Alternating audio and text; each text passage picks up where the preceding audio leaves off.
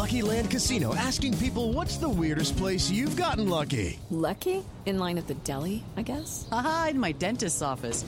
More than once, actually. Do I have to say? Yes, you do. In the car before my kids' PTA meeting. Really? Yes. Excuse me, what's the weirdest place you've gotten lucky? I never win and tell. Well, there you have it. You can get lucky anywhere, playing at LuckyLandSlots.com. Play for free right now. Are you feeling lucky? No purchase necessary. Void where prohibited by law. 18 plus. Terms and conditions apply. See website for details. All right, y'all know that on Outward, we cannot resist talking about the emerging and fraught genre of avowedly gay rom-com. And so, of course, we had to do a special Pride Month episode about Fire Island, the new Hulu movie from director Andrew Ahn and writer-star Joel Kim Booster.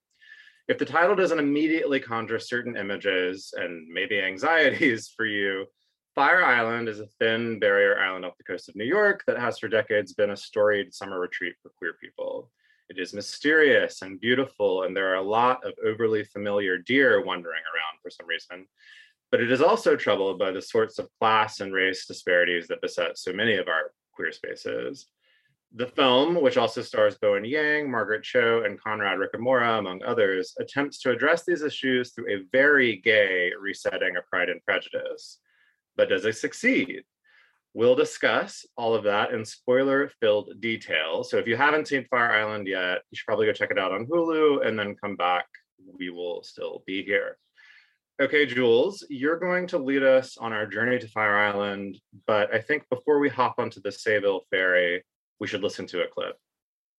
Why would you conform to this community's toxic body standards? Whatever, I'm still invisible to most of these people. What does that make me? No fast, no femmes, no Asians, no boo-boo. You still 2 out of the 3. Bitchy, yes, but not wrong. In our community, money isn't the only form of currency. Race, masculinity, abs. Just a few of the metrics we use to separate ourselves into upper and lower classes. Of course, I don't care about all that shit, but what can I say? I'm a class trader.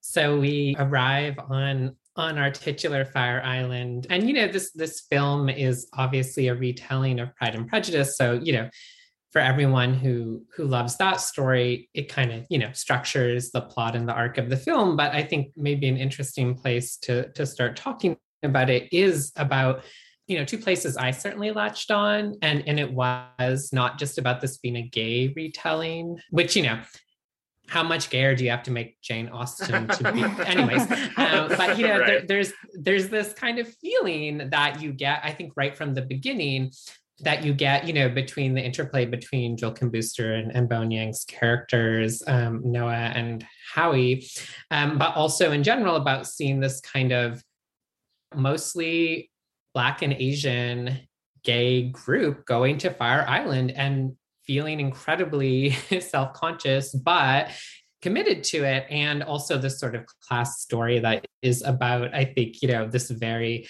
millennial kind of version of queer life where you're like living in Brooklyn maybe and can't really afford anything. And certainly in many ways are sort of shut out of Fire Island. And so in the film, they're only there because, of course, Margaret Cho is their wonderful lesbian auntie or mother. For me, like that was something I feel like if I was going to go back and rewatch the film again, I would want to just sit with like the feeling of those opening scenes, like the visuality of it, the banter, the insecurity, the interesting forms of pride and other feelings. But I don't know, is that something Pride and Prejudice, you might say. Pride and Prejudice, one might say. I'm just curious what your reactions were to that kind of like tonal setting, because here we are finding ourselves in a place that, maybe some of us have actually been, maybe some of us actually relate to more than we literally relate to Jane Austen's Pride and Prejudice.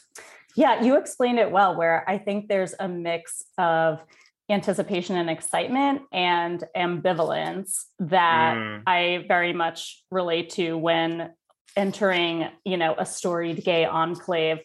For these characters, in part, it's because, they're expecting to encounter sort of a white, rich, skinny, yet muscular, gay, monolithic culture. And for me, it's more that like these places are built for gay men. And so while I expect to feel somewhat at home, there's always the part of me that feels like, well, I might not fully feel like this place is made for me, but it's certainly better than the alternative, which would be a straight, rich, white enclave. There were parts of the character backstories that I doubted a little bit. For example, Joel Kim Booster's character, Noah, is a nurse, and the average salary for a nurse in New York is almost $100,000. I don't feel like that's poor. I know it's expensive to live in New York, but I feel like the way they tried to make this friend group out to be like really scrimping and not able to afford a vacation on Fire Island if they didn't have this house owned by Margaret Cho's character, and so out of place at these parties with all these richer gays. Like it doesn't seem to me like a nurse.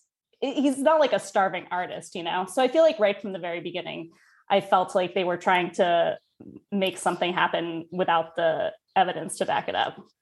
Well, on the other hand, though, it's like ridiculously expensive to go out there. Like if they wanted to do this like struggling millennial, the thing that you said, Jules, like sort of version of the story and have them not be super wealthy gays, they had to invent some way for them to get out there financially. And so this like magical house that Margaret Cho's character has, because I think she like faked some glass in her food or something at like a restaurant once. Wasn't that the story?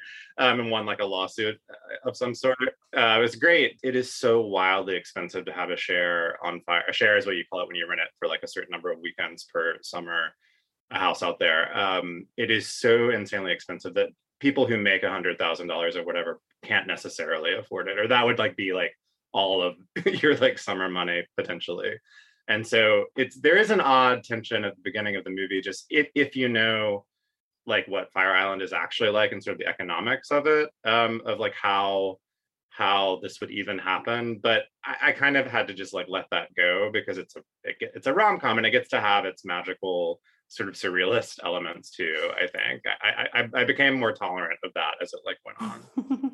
Yeah, I mean, I famously have never been to Fire Island despite living in New York for a while, and that's probably one of the reasons why. But I also famously, lived a life as a gay boy for a while, and my friend group, had this sort of tradition that we called queer summer camp, where we would go to upstate New York, which is the much, much, much, much, much cheaper version of that. Yeah. That doesn't include any beaches.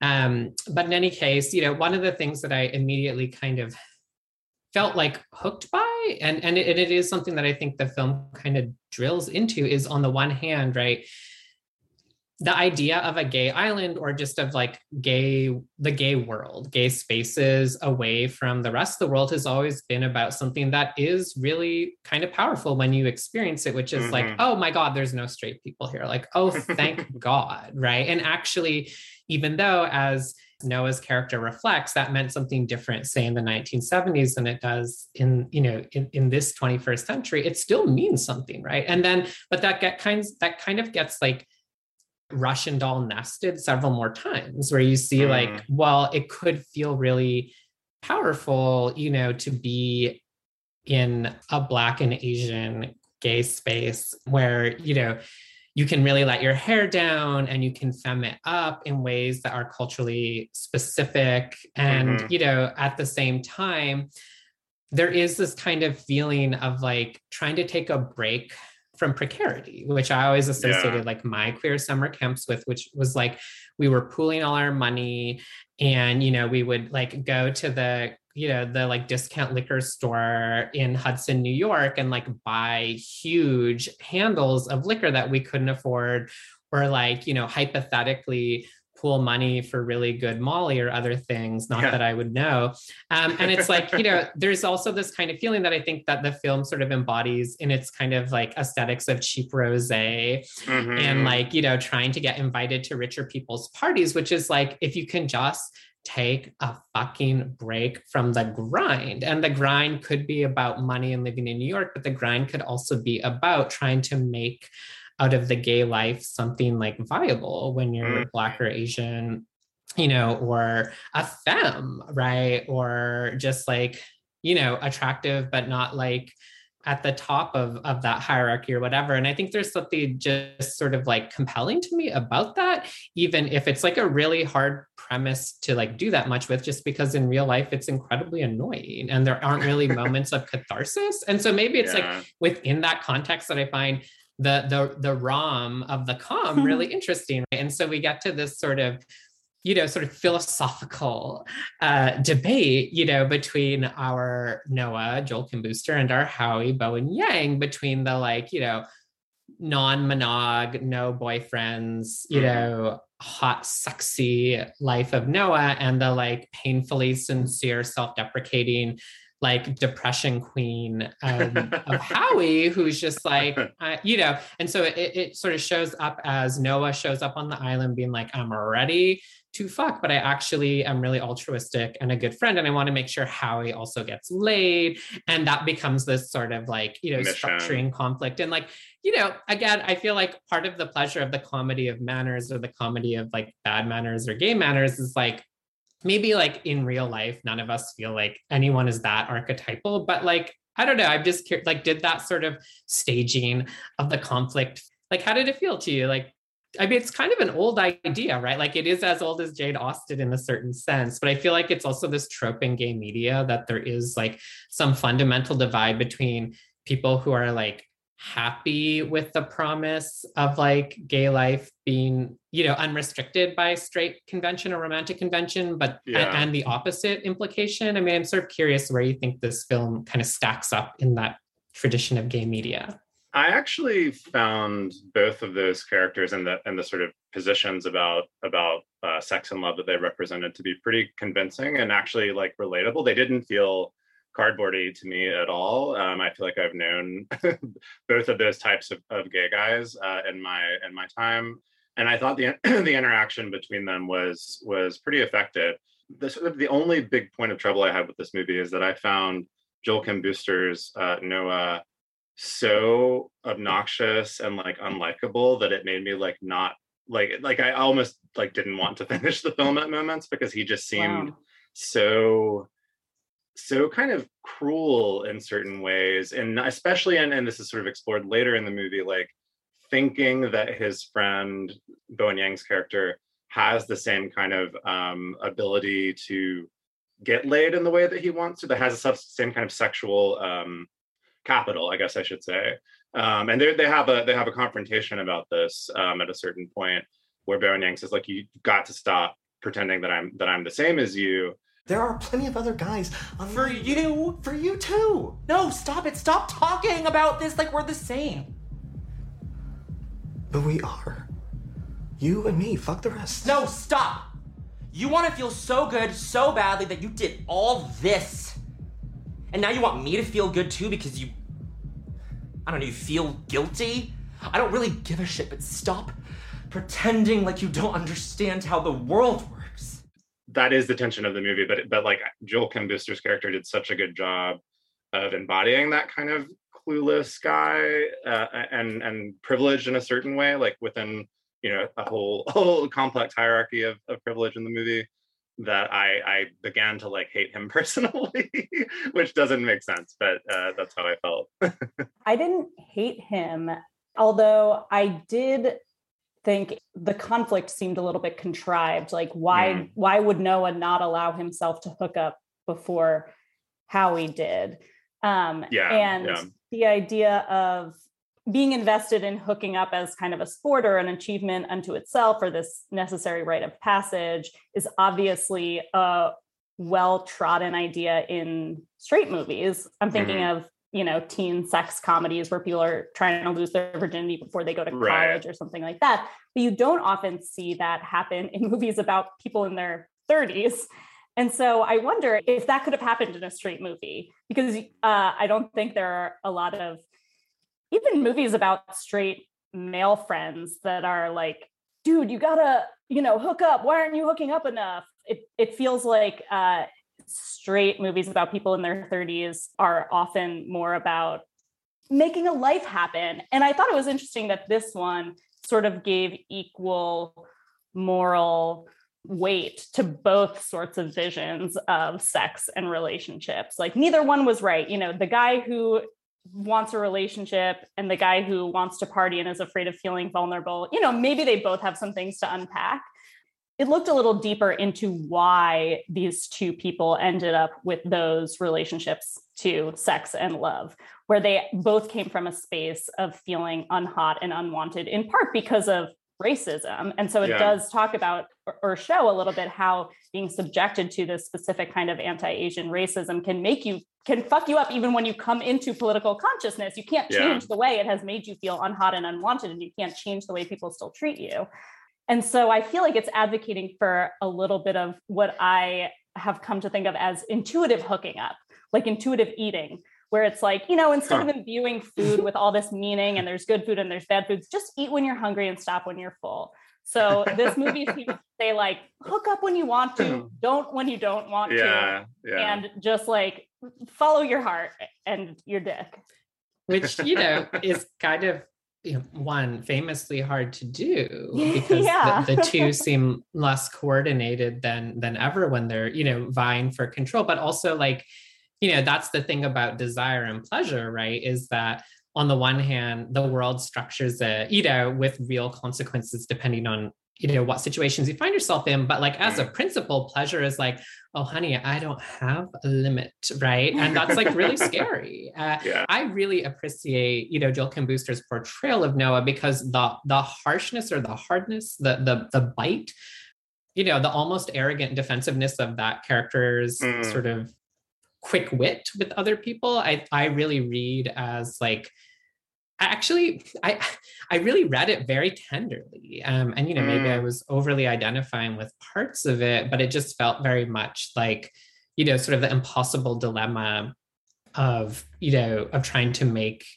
Asian American gay subjectivity like work in the world. That's a really academic way of putting it. A less academic way of putting it would be, the film then pairs Noah, in this sort of push-pull magnet situation with Conrad Ricamoro's character, Will, who is a really different,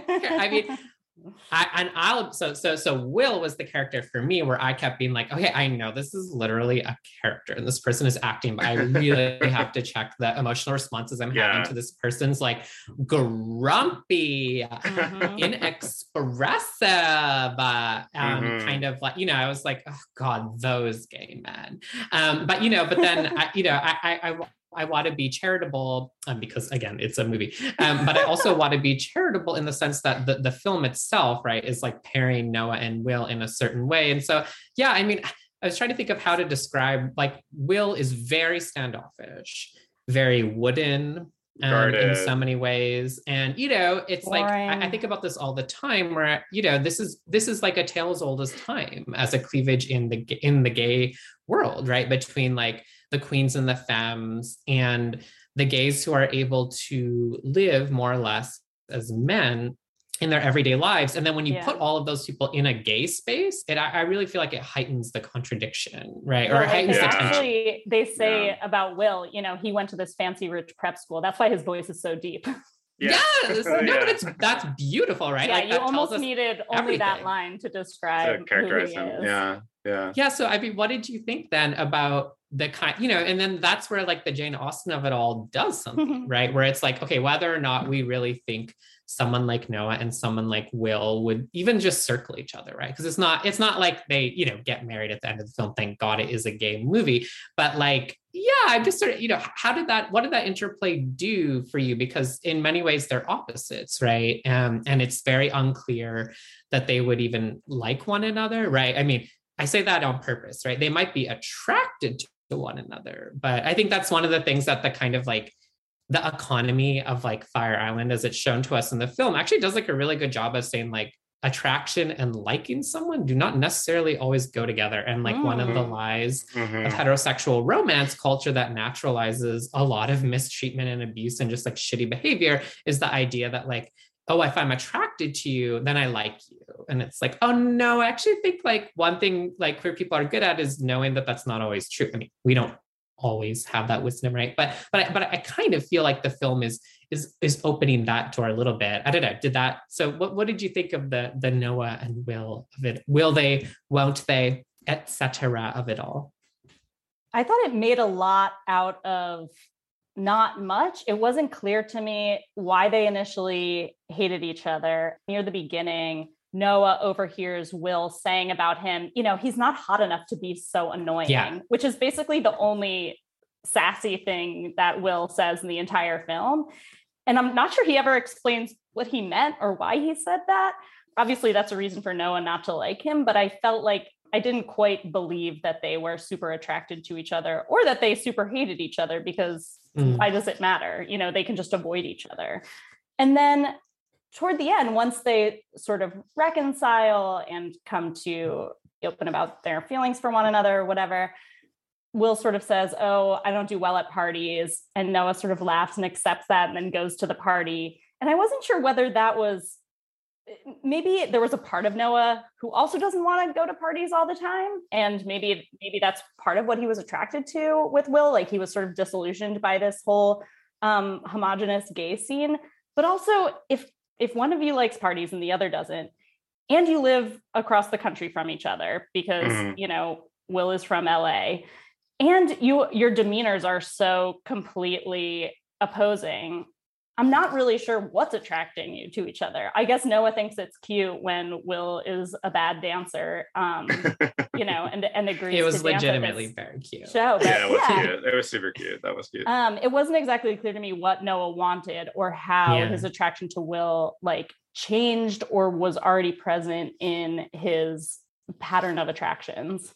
They are, though, both caretakers in their way, of their friend groups, and that's where I kind of saw them possibly seeing something sort of real in each other beneath the sort of surface personality stuff. I think they both are kind of fiercely, and I think even in that first sort of set of interactions over the party scene in the house that Will is staying in, you kind of see that both of them are trying to protect their friends and take care of their friends, and that comes into conflict, but they're both kind of like dads, in that way, or something something, maybe moms or something like that. There's a subplot about a hot Instagrammy guy who comes and films another one of the crew having sex with him and puts it up on his OnlyFans without permission.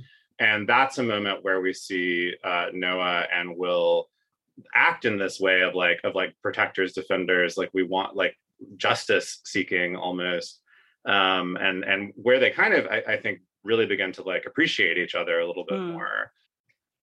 Lucky Land Casino, asking people, what's the weirdest place you've gotten lucky? Lucky? In line at the deli, I guess? Aha, in my dentist's office. More than once, actually. Do I have to say? Yes, you do. In the car before my kids' PTA meeting. Really? Yes. Excuse me, what's the weirdest place you've gotten lucky? I never win and tell. Well, there you have it. You can get lucky anywhere, playing at LuckyLandSlots.com. Play for free right now. Are you feeling lucky? No purchase necessary. Void where prohibited by law. 18+. Terms and conditions apply. See website for details. One of the things maybe that makes this a gayer or queerer, and the difference between what Jane Austen did in her medium at her time, in her genre, and now, okay, that's absurd to even try and bridge the gap. But one of the points is that it uses the plots of romance and the comedy of romance, but the ending is not and now, Howie and Charlie are not going to go get married. It's very clear. It's okay, well, you live, I don't know, you just avoided parting on bad terms so that you could then continue to be in one another's lives, which I feel was actually just very nice to see. That's actually a pretty healthy way to be romantic. Actually, it's a very both of the couples ended in that way. Both of the couples that come together at the end live across the country from each other. Yeah. And so it's, nobody knows, least of all them, what their future will hold, but they're just sort of we enjoy each other. Let's have another couple days at the beach together. Right. Yeah. And it's the thing that a lot of, maybe many of us have learned in Brooklyn queer community, which is called good boundaries. Right. But I think then what the film, it doesn't just deflate that ideal. It suggests that family, the families that queer people make, are just as, or frankly, probably more important, just in a practical, obvious way. And especially if you're also not as rich or not as white as people who can basically buy an equivalent version to successful kind of hetero life, but like with more pleasure because it's gay or whatever. And so it seems like, yeah, like both Noah and Will play a little bit of that role in their group.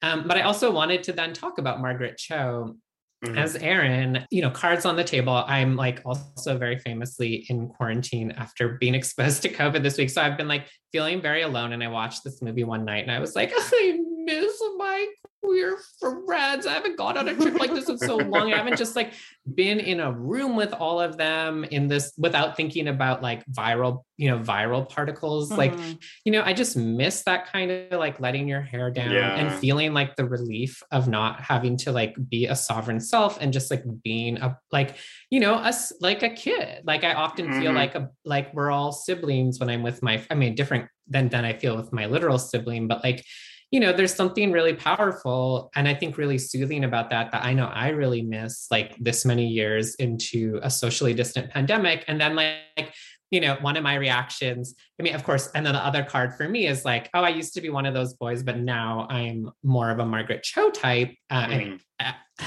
Do I even dare make that comparison? No, but like, and I'm not, you know, I'm not as much a card carrying lesbian either, but, you know, one of the things I thought about, you know, when I was watching the movie, just at the level of pure fantasy, I was like, wow, if I ever get rich, like I want to buy a house and have my boys come be my like kids and just take care of them. And like, I like love doing that. I love like making dinner and pouring wine for the boys, watching them go off and then be like, okay, like whichever ones of you are coming home at like 1 or 2, like I'll be here to greet you. And then in the morning I make the rescue breakfast when you come home. Oh my like, God, after hooking up. Sounds great to be your friend. It really does. I know, I'm amazing. This is just like stealth advertising for Jules.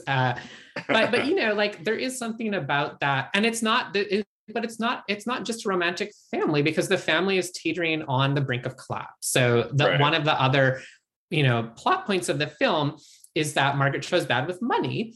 And so like, she's basically broke and this is it. This is their last summer. And, you know, as far as I could tell, that doesn't like get resolved for a happy ending in the film. And so there was something with them about saying, it was never about the house at all. It was about the friends we made along the way. Yeah, totally. But yes and no, right? Because then part of me was just like, oh my God, but isn't what happens in your 30s is like people move all over the country for work. Like the precarity of our lives start to interrupt these like friend groups we form in one class position in our 20s, right?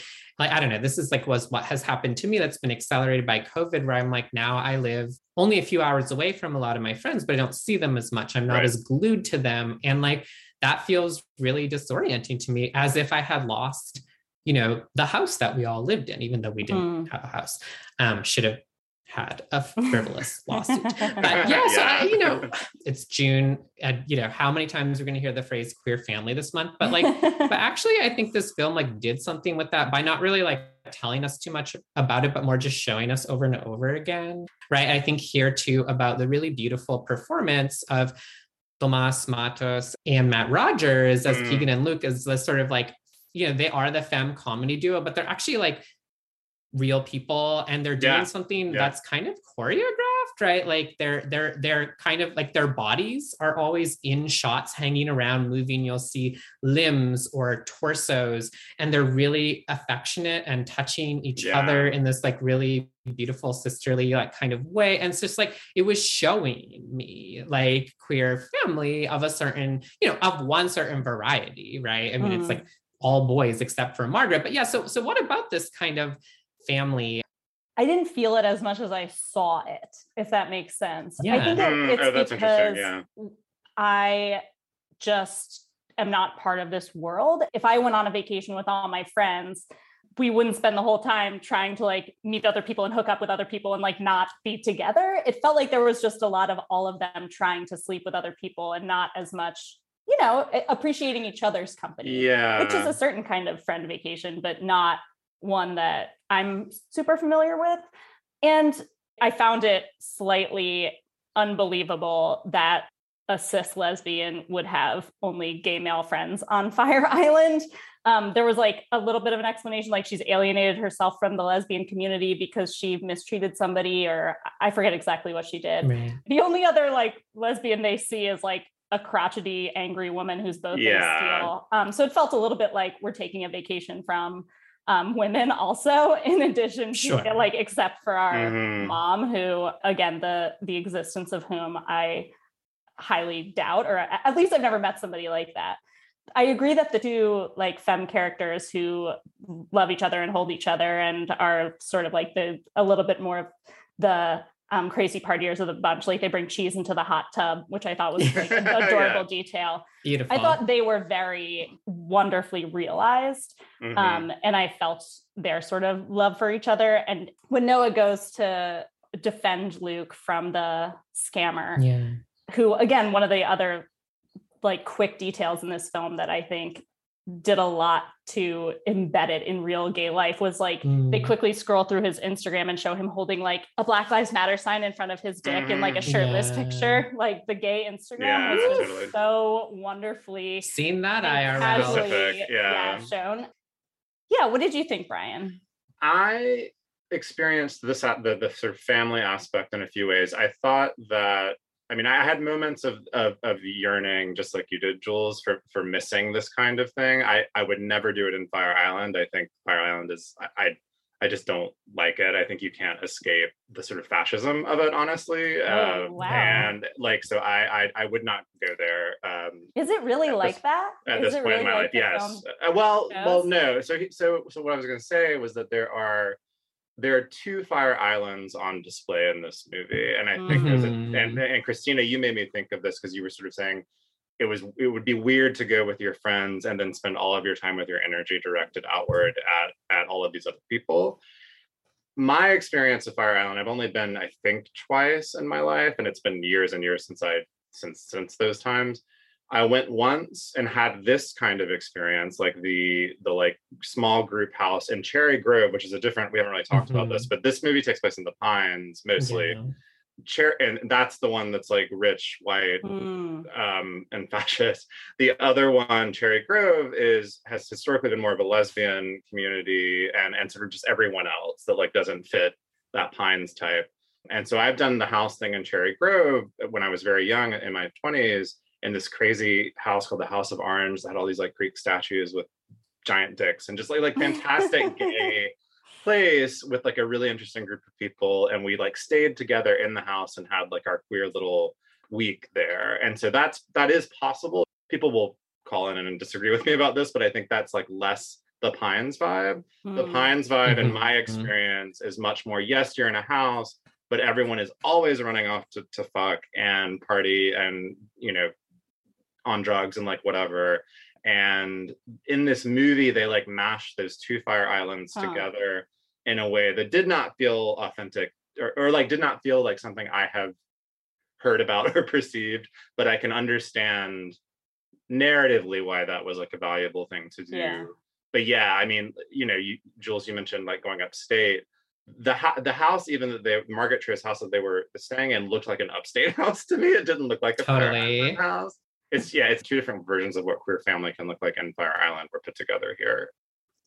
I mean, I love this. And I guess it makes me think about maybe one other way to kind of get at this movie and maybe wrap up our thoughts a little bit, which is like, you know, I think one of the gay arts, one that has changed a lot over time, especially in this era where there is a lot of explicitly gay representation, is that, you know, one thing that marks your sort of understanding or relationship to mass culture is the ability to play with genre, right? Like that has been one function of camp. But like I was listening to some interviews with some of the cast members from this film, and they were just talking about all of the different references and like, you know, I mean, this is like Las Culturistas brand, you know, filmmaking. It's really wonderful and enjoyable. There is like a legendary scene, you know, about someone not knowing Marissa Tomei, you know, it's like this thing that gay people actually do, but you actually often start doing, you know, before you have gay community. And then part of the joy of being around other queer people is you get to do it with them.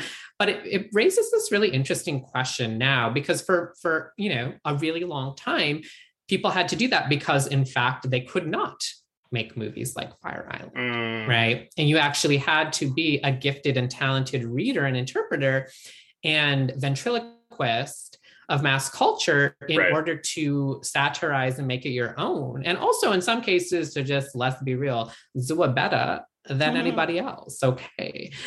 But I think one of the interesting questions that I have, that's an open question, I'm not even sure I want an answer, but let me put it to you both, is like, okay, here we are in this era now where gay people, not even just gay people, okay, like smart ass, funny, you know, gay men of color can get together and make a movie that is self-conscious about its genre-ness, right? You can remake Pride and Prejudice, but I think the bait and switch for me, right, is that like the corporate, like, hello, it's Pride Month, everyone's lives are being ruined, but Disney Corporation loves you. Like the lie there, right, is that what's exciting about a gay remake of Pride and Prejudice is the content of it being gay. No, it's not, because the original one is gay too. That's not the point. The difference to me is it's gay people, and in this case, Asian and Black gay people taking on the genre and saying, we're going to play with the genre. But then it brings up this real question, right? Where it's like, well, it's one thing to use genre as a strategy in everyday life to make fun of the world. But then it's like, do you really want your life to feel like a rom-com, right? And I feel like I'm being a little, I'm going to make a bold declaration. Right? Yes. My understanding of heterosexuality, such as it is that like heterosexual people might actually be liable to reply yes to that question. Oh yeah, no, I mean, all I know is what I see on Love is Blind or The Ultimatum, but I see straight people being over and over again like, well, you know, this guy reminds me of my dad and that's cool. So like, I want to get married in this way that's really generic, because then I'll know that I'm married. And then I want to wake up to someone and say, you're my husband, right? And I'm like, okay, I'm not sure that queer people like know the answer to that question so definitively. Like, do you really want your life to be a genre? Like, do you want it to be formal in that way? There's a pleasure. We play with it. We distort it. We make it, you know, we harness it to our own ends sometimes, but it can also get away from you. Form is alienating. Genre is impersonal. And so it can be desirable, but can also be really disappointing or frustrating. And I guess I feel like part of what I just like really appreciate about this movie is that it just dared to go there and be like, okay, if any of us were to go to Fire Island this summer, you know, I feel like I would be thinking about like, okay, well, one, is it just going to be drama because like, I too have a hard time in spaces that are mostly dominated by like gay men or whatever. Would I also have trouble with it because I would be like, this is going to be like a comedy of men, you know, like what, you know, that kind of relationship between genre and like everyday life, that I feel like we have these like special gay powers to play with culture in that way. But then it brings up this bigger question about like, how much do you want to thread the needle of your own life through like plot, right? Like in real life, because I think we're attached to culture in part because sometimes like I know, like I grew up loving melodrama because I was a dissociated, depressed child. And I was like, well, these people on TV are having feelings and feelings are advancing the plot. I legitimately wanted my life to become a melodrama because it was the only way I could imagine having a fucking feeling, right? And I'm so glad now that I have feelings that my life is not a melodrama, because like, honey, I don't get paid enough to be on a melodrama, right? But I think there is a sort of deeper question here about like how queer people make culture, and especially how gay men make culture, right? And whether or not like in this era of like Hulu presents Fire Island, like, you know, I don't know. I kind of lost the question in belaboring it a little, but I just kind of wanted to like serve it up and see if it does anything. One thing that question of genre made me think of is the related question of audience. Who does Hulu think is going to watch this movie? Who do they hope will watch this movie? The answer is probably everyone. They want everyone to watch it. obviously, but know that not everyone will. But the points of the movie that felt most alienating to me were not even necessarily the ones that diverged from my own personal experience, but the ones that felt overly didactic, like when they take a break from the plot to be like, here's what a tea dance is. And here's what, ketamine does to your body. It felt like we needed to have a little footnote for all the people who aren't familiar with gay life to understand what was happening in the film. It felt a little bit less family oriented. And I mean that in terms of queer family, when those little breaks came in. And I wonder if that was part of the major studio-ness of it all. And I think that's also what put it in a different genre for me from other like new queer cinema or something like that. This need to sort of make it understandable and a little bit palatable, maybe, although it really did go there for a straight or a mass audience. Yeah. I think we can all agree that it is very exciting to get to see this group of artists and creators make this thing and like get to play with this genre or mix of genres, whatever it is. So it's worth watching just for that. And that Joel Kim Booster got to write and star in it. Yeah, no, cool. I mean, it's like, it is absolutely worth engaging with and praising for that. I felt like the ending was a moment where genre intruded in a way that I didn't love. And by the ending, I mean Bowen Yang his character leaves Fire Island after sort of deciding that this relationship that he had been pursuing isn't gonna work, and then comes back, and there's this kind of strange like dance on the dock that felt very like dropped in. Also to me, Christina, from like a studio place, it was like I thought it would have been much more realistic for him to just leave, because like this guy, for one thing, this guy that he's after is such a like piece of bread. It's like why but like whatever, put that aside. Like he would, and he already changed his flight. It's like, if you're so poor, how are you going to be changing your flight back and forth all the time? That's expensive. I don't think he would have come back and there's just like this dance thing, and then this older gay couple is used kind of as like a little bit of like a marriage image. I felt like, I mean, it's different, not exactly, but it had tones of that, of like, oh, actually what we all want is like to couple up and be together. So, but I don't think that felt of a piece with the rest or much of the rest of the movie for me. And it did feel kind of like a weird intervention from somewhere else. So, who knows? Maybe that's what they wanted all along, or maybe a studio screening, like at a screening, an executive said they needed to make it sort of happy. But, I think we should probably wrap up our conversation now. But however it ended up, I think it was worth being able to be in this space with these characters for the amount of time that we got. It was refreshing. I mean, it really was. And I'm not a rom-com lover, but I was very, as I've reflected on this since seeing it, I think I was just very taken with it. And it's very exciting to, at least, as you said, Jules, see these people get to play and get dirty and make something. Is kind of where I've ended up. Yeah, and as Jane Austen famously said about gay people, just kidding, I don't remember what she said about gay people. No, I think it's such a watchable film. It's exciting. It just also helped it feel like it's summer, despite whatever the fuck is going on in the world. So, encourage everyone to go out and watch Fire Island, or watch it on streaming, however it comes to you. And thanks, Brian and Christina, for taking some time out to have a little extra special conversation. This is one of our little nuggets coming to you all this month. For Pride, we will have our regular main feed show as well, but I'm so glad we got to do this. So thanks for talking about genre and little cute islands with me. Sure. Hello, it is Ryan, and I was on a flight the other day playing one of my favorite social spin slot games on ChumbaCasino.com. I looked over at the person sitting next to me, and you know what they were doing? They were also playing Chumba Casino. Coincidence? I think not. Everybody's loving having fun with it. Chumba Casino is home to hundreds of casino-style games that you can play for free anytime, anywhere, even at 30,000 feet. So sign up now at ChumbaCasino.com to claim your free welcome bonus. That's ChumbaCasino.com and live the Chumba life. No purchase necessary. VGW Group. Void where prohibited by law. See terms and conditions. 18+.